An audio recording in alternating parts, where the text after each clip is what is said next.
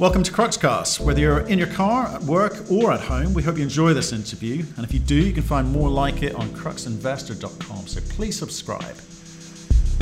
We speak today to Oliver Turner, who's the Senior Vice President for Corporate Dev at Karora Resources. We had a fascinating conversation. And if you want our feedback, you can get that at cruxinvestor.com/club, where you can also find company reports, articles, training courses, and a thriving community of like-minded investors who share their thoughts and ideas with each other in a respectful way. And if you try now, you get a 7-day free trial. Enjoy the podcast. Oliver, how are you doing, sir? Fantastic, Matt. How are you doing? Yeah, not too bad. Thanks for joining us.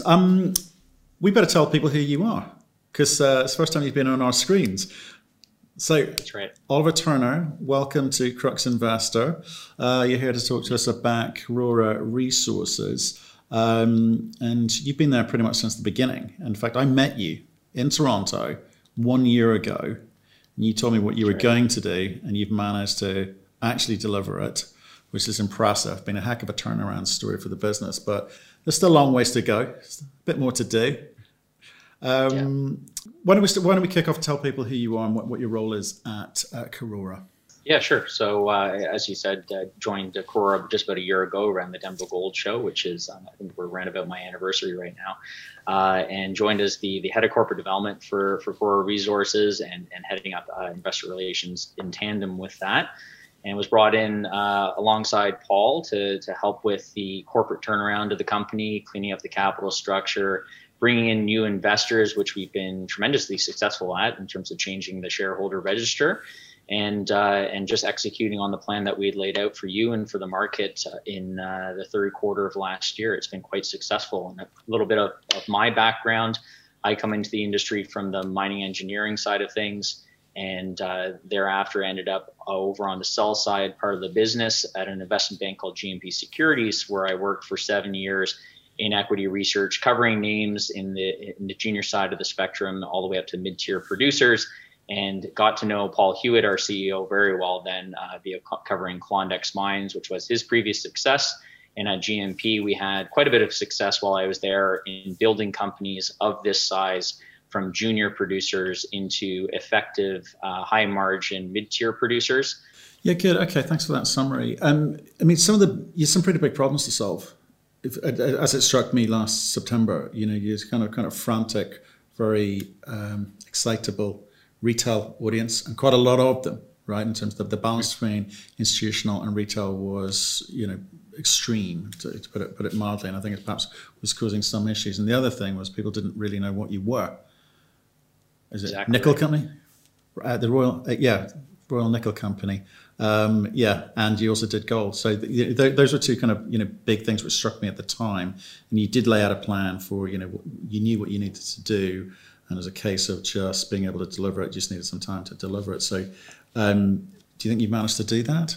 Yeah, I think we've executed very well on the plan that we laid out to the market a year ago. You're right. If you fast forward back towards just prior to the Higginsville transaction, this was a company that had a very exciting asset in Beta Hunt that had produced obviously some high grade coarse gold nuggets, but had no real stable mine plan, and also had the second largest undeveloped nickel deposit in the world in Dumont that had been sitting there for quite a while. So when Paul came in, and of course our operator and Graham Sloan, and then myself, we had to focus this company on what we wanted to be. And ahead of a strong gold cycle, we knew we wanted to be 100% focused on gold. So we've executed that corporate strategy with the divestment of Dumont, which we announced earlier this year. Obviously, we retain upside for our nickel investors in the fact that we can get up to $48 million on that sale, got $11 million into the bank right up front. So that was very, very important. We needed to provide a stable operating base. So the acquisition of the Higginsville mine and mill was absolutely critical for providing a stable operating base and allowing us to consistently deliver production every single quarter while improving margins and provide that reliable resource base and delivery of production that has allowed for the next tier or quality of institutional investors to enter this story. So if we had this conversation a year ago on camera, I would have told you we are around 8 or 9% institutionally owned at that period of time. Today, we're well over 55% institutionally owned, and we have some of the best mining investors in the business owning our stock, guys who got in early to very successful stories previously. On top of that, we also have significant investment by US and UK generalists, which are now coming into the sector and seeing Karora Resources with what we've done over the last year in providing that stable base of operations, a cleaned up capital structure, and a top tier board and management team. We provide them a very, very compelling investment thesis, which they're obviously enjoying the success of right now. So I think we've executed on that strategy very well. And the last bit I'll touch on, which we did lay out to the market, of course, was that focus on costs. We had 4 main areas we wanted to focus on: royalties, which we've obviously been very successful with and has transformed the future of this company, G&A, top 20 vendors, and then, of course, personnel. So as you've seen, our best report card, of course, is our quarterly performance and quarterly reports. Our all-in sustaining costs are continuing to decline. We continue to target that $1,000 US per ounce mark. We're very confident we will get there, but that's taken a lot of discipline and a complete overhaul of the prior business in order to arrive at where we are today. It's been very successful. It's definitely changed. You changed things up, and people just need to look at the share price today and the market cap today to confirm that. That's all they need to do. But let me talk about some of the detail here. So let me come back to Dumont. Okay, $11 million cash, and maybe some upside, maybe. But it's you're not banking on it, but maybe it's there. Do you think that was a fair price for what you offloaded there, which is a significant nickel project? It is, and obviously the nickel prospects in the electric vehicle world are quite strong, but let's not kid ourselves here. This is not an asset that we were going to build ourselves, that we were willing to dilute our shareholders for. It's $1 billion plus to build that asset. We are not experienced base metal producers. That asset belongs in the hand of a much larger company who can afford to put that capital in and doesn't need to blow up their capital structure, which we have very carefully repaired over the course of this year in order to build it. But it is important for us that we did retain some upside on a potential future sale, which we made sure that we did. With that divestiture to Waterton. And if you look at the actual sale price or the potential proceeds for Karora investors, the $48 million is actually more than the entire 72% prior had been divested for. So we believe it was a very good deal for Karora shareholders, and that capital being reallocated into our gold projects will definitely drive strong returns. Right. So, but it's very dependent on the nickel market reaching a certain number in terms of the price of nickel and a whole bunch of other stuff. So in the back of your minds, and even on your balance sheet, I guess, you're not reliant on that in any way, clearly. But is there an expectation that something will come through?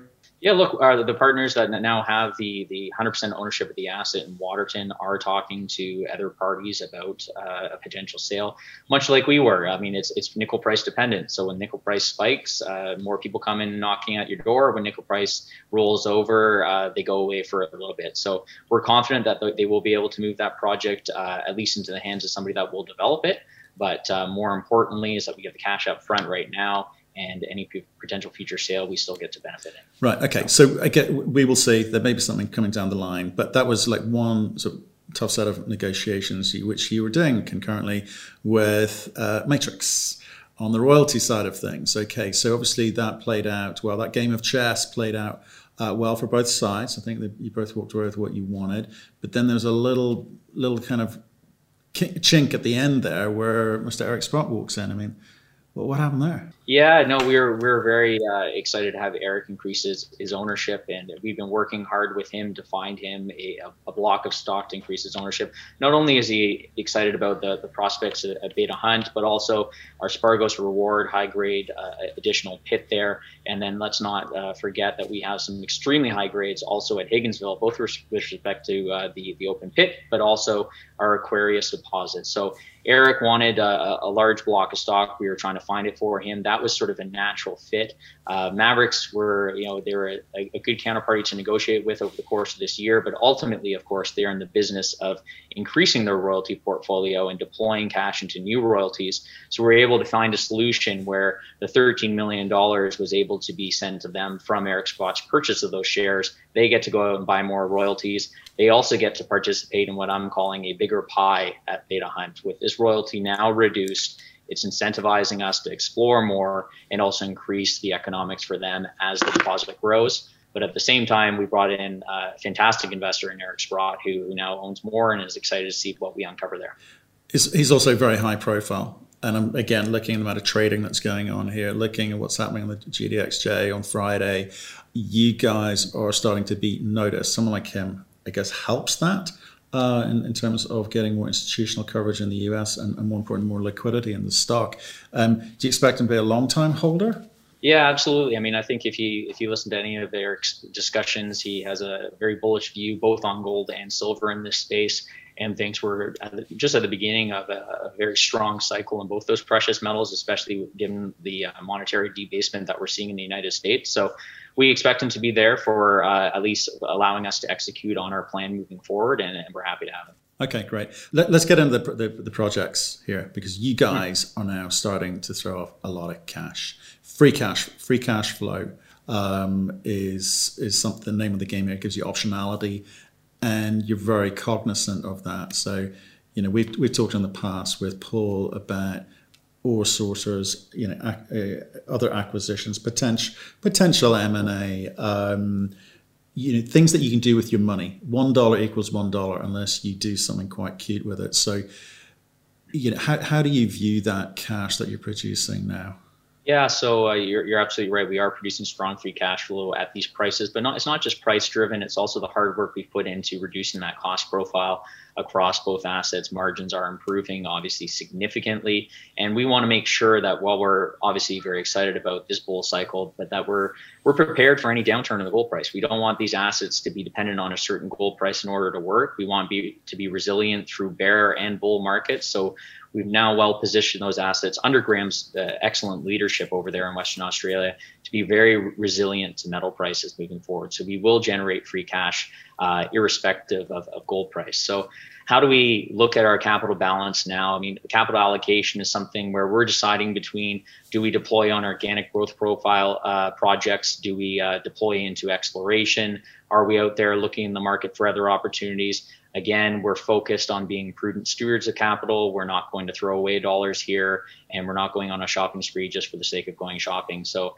every dollar that we look to spend, we look at the potential return on that dollar, and we make our capital decisions accordingly. And we are very excited to announce, obviously last week, that we increased our exploration budget by 50%, $5 million.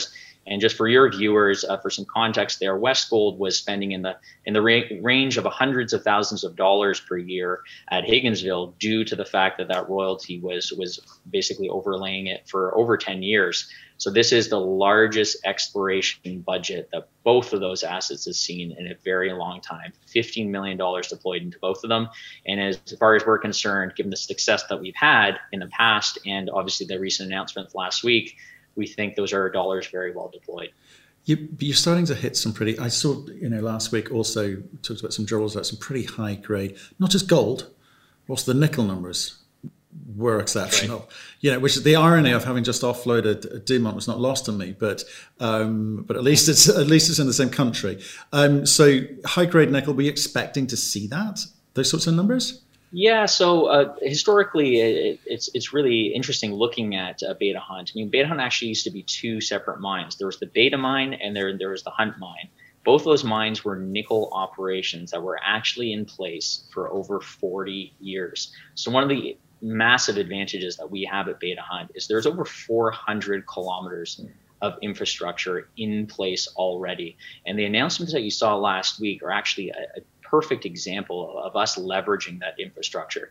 If you look at the cross section in our second release there on the Larkin Zone, we actually drilled off the Larkin Zone from a drift that's been in place for over 30 years. So not only do we have excellent drill bays for exploration, but we also have these drifts in place for basically immediate mining or mining whenever we choose to do so. So it's been absolutely outstanding to have that infrastructure in place and now being able to take advantage of it. With respect to the nickel was obviously mined for an extensive period of time. And our exploration and geological theory was always that the nickel basically sat right on top of the gold where we're currently mining.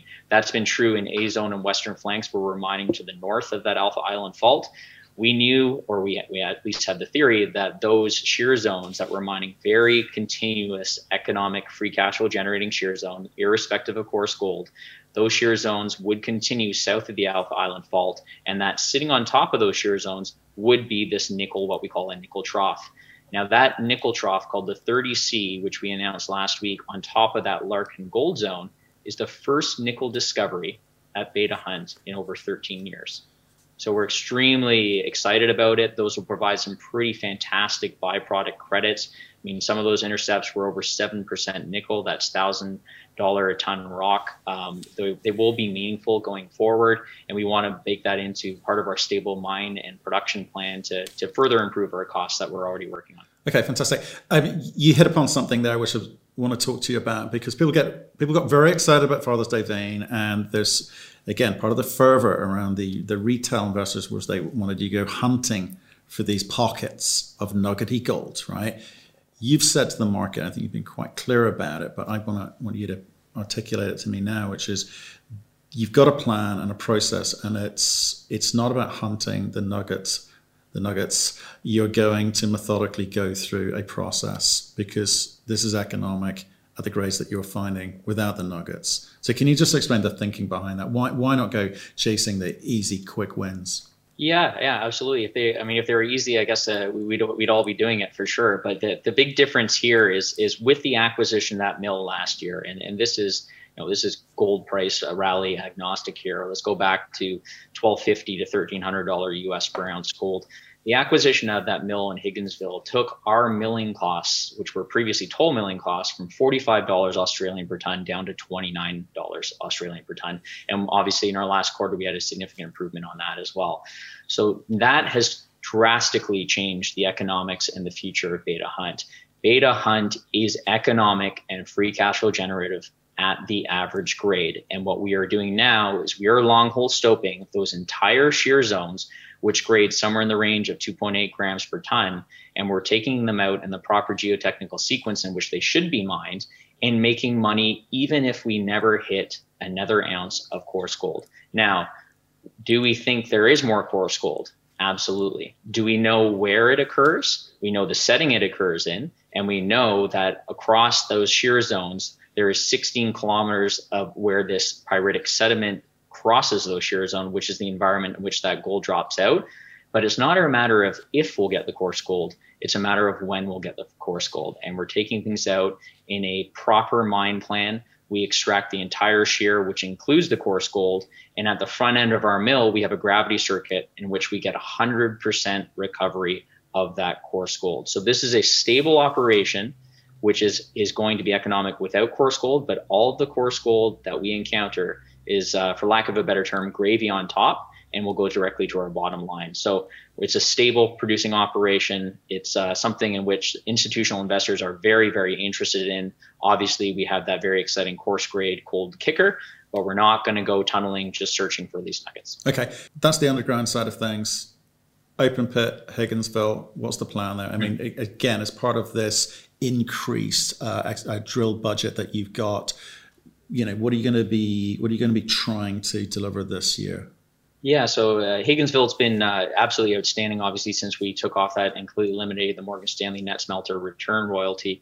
One of the impacts that COVID did have on Western Australia is that third parties basically weren't coming to site. We're not, anybody that wasn't mining gold wasn't at either site. So that did impact exploration drilling over the course of the North American summer. We're very happy to announce that we do have drills turning back at both sites. We have 2 drills underground at Beta Hunt. We'll be adding another drill in the fall. We have 2 drills turning at Higginsville, and we've also sourced another drill there. But what we did do during the course of that drilling hiatus was we conducted a very large gravity survey at Higginsville, 400 square kilometers. We announced this in our first release last week of our 1,800 square kilometer land package. And the area that we focused on that was the Salt Lake area. So the Salt Lakes are an area that, regionally speaking, some very large deposits have been found by Goldfields. And in fact, our own deposit that we're currently mining, called Baloo, sits on the Salt Lake itself. So this gravity survey actually identified some very large anomalies, which could be analogous to some of those deposits. We're going to do further work here and drill test them, of course, but there's definitely some very, very interesting exploration targets that we'll be following up on this year. Not only that, but of course, inheriting this property from Westgold, who was unable to drill most of the property, we have a list of 32 brownfields targets at Higginsville. There is no shortage of targets. We have high-grade underground targets in Aquarius. We have high-grade open pits in areas such as Blue and Fairplay North. We have larger, high-grade, potentially lower mining cost projects like the paleo channels called Challenger. So there's certainly lots for us to work on. And recently we announced that we have already started mining Hidden Secret and Mouse Hollow, which were previously were actually two open pits and deposits, which based on our drilling that we did earlier this year before the COVID pause, actually have joined into one larger open pit. And we're hitting some outstanding grades there, Matt. We announced a hole that was 25 grams over 4 meters, 17 meters below surface. So definitely pay dirt. And as is the case with most of these open pits in Western Australia, it looks like there will be underground opportunities under several of them as well. And we'll certainly be exploring that in the future. You've got a lot of cash. Okay, and one of the questions sent in by people was like, do you feel the need to mitigate the country risk? I say it with a smile because it's Australia, well known for mining gold. But do you feel the need to look outside of Australia, maybe deploy cash elsewhere or invest in other outside of Australia? Yeah, look, so we are obviously very active on the corporate front as well as working on our own projects here. Given Paul and my experience in the capital markets, where we're shown a lot of assets, and we've certainly looked at a lot of different companies, and we're only going to do things that will be per share accretive for our shareholders. And we're very, very focused on two things. When we're talking about our own projects, it's margin per ton of rock. When we're talking about potential corporate additions, it's per share accretion. And that is the perfect example of that actually was the Spargos acquisition, which we acquired for $4 million Australian, unbelievably accretive per share. And we've actually already begun some of our development work there, and we'll be getting a drill turning there shortly, with the target, of course, of getting some of that ore into the mill by the second quarter next year. But in terms of diversifying away from country risk, I mean, the honest truth here is that Western Australia is the #1 jurisdiction ranked by the Fraser Institute last year for mining in the world. And what we are focused on corporately as a mining team and as a corporate team is not diluting the jurisdictional quality of our assets. So anything that we do look at will only be in top tier or tier 1 jurisdictions. Okay, with Beta Hunt, Higginsville, and now obviously Spargos with that acquisition now complete, you're looking at doing a revised resource estimate by the end of the year. What do you think you're going to be? What are you hoping for? Well, obviously we can't talk numbers, but we can certainly talk direction. We expect things to move positively in the right direction. There's definitely several levers that we can pull that will be positive for resource and reserve estimates at both assets. Obviously, we're in a dramatically different metal price environment right now. That said, what we're seeing a lot of the industry do is remaining conservative on resource and reserve prices. What we don't want to do is add ounces at the cost of grade or margin. So we are margin focused. One of the big, basically accomplishments this year that will obviously play into our resources and reserves is those royalties. Those royalty renegotiations have dramatically reduced the cost of mining at both assets. So that will play into our resource and reserve estimates. And then, of course, with the drill bit, we've had tremendous success at Higginsville. Pre-COVID hiatus and precautions, we're back. The drills are turning again. We're getting some good results coming in. And then Beta Hunt, we already announced some last week, some of the initial success we've had there. And when you take a look at Beta Hunt and the strike extents that we've drilled off there. So first of all, with the new footwall zone in Western Flanks North, 160 meters of footwall strike length. Looks like that can grow. It's immediately adjacent to infrastructure once again, and very, very continuous. When you look at the new Larkin zone, which we discovered south of the Alpha Island Fault, we've delineated 400 meters of strike extent. We think we can add another 300 meters there. And if there's anything that we know about Beta Hunt is that the shear zones are extremely continuous. It's very homogeneous material, easy, stable mining. So those areas will, if they don't make it into this resource and reserve estimate, they'll certainly be building towards future resource and reserve estimates. And one of the benefits that we have is what we did last year. So last year, prior to the kind of change in management, there's a 40,000 meter drill program that cost about $7 million Canadian. It added 1 million ounces to the resource. So it goes to show how continuous these shear zones are. So we expect Beta Hunt to certainly replace depletion, and we expect to add ounces there as well. Okay, you're a markets guy. You know what it takes to turn the market on and get the market excited. And again, I refer people back to the amount of trading that's going on in your stock here. So with something like, the new or revised resource estimate, like a cash balance, being careful with your cash and not frittering it away on acquisitions, unnecessary and expensive M&A. What are the things that you are doing or the board is discussing with regards to the corporate structure that you need to create? Because this bull market's not going to last forever. It may last another year, 2 years, 3 years, who knows? But at the end of it, you need to be fit for purpose. So what are you doing in terms of shaping the company? Yeah, so we've already done a few of those things this year. I mean, one of the major accomplishments, which of course was voted on by our shareholders, and was the share consolidation, the 4.5 to 1 rollback that we executed earlier this year. That has been transformative for our liquidity. So one of the important things to realize is that when you have a tighter share structure and you become investment grade for a whole new slew of institutional funds, not only does it help bring new investors in, which is what we've seen with U.S. generalists, but it also improves your liquidity. Our market makers are more institutional now. We've seen liquidity improve and volumes improve since the date of that consolidation. So that was a tremendous step forward in terms of repairing our capital structure and getting it into investment or institutional investment grade quality. Obviously, we have our $32 million worth of remaining debt. We're in discussions for renegotiating that debt and on more favorable terms, and making sure that this is a leaner coupon company moving forward, just in case metal prices do stress us further. So those are some of the areas that we're talking about with respect to corporate structure and making sure that we're better prepared.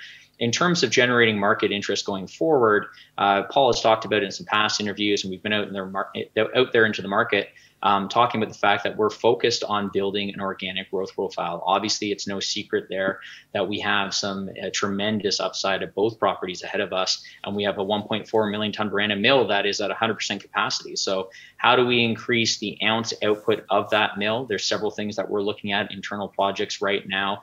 We obviously have some extremely high-grade projects that we can pull from a mining perspective. So we will be rolling out an organic growth profile to the market and attracting new investment that way down the line as well. And that plays obviously very importantly into our capital allocation decisions as well. With more of these generalist funds coming on, which is what you were talking to there, a lot more out of the US, they're a lot bigger generalist funds getting interested because you fit the profile now.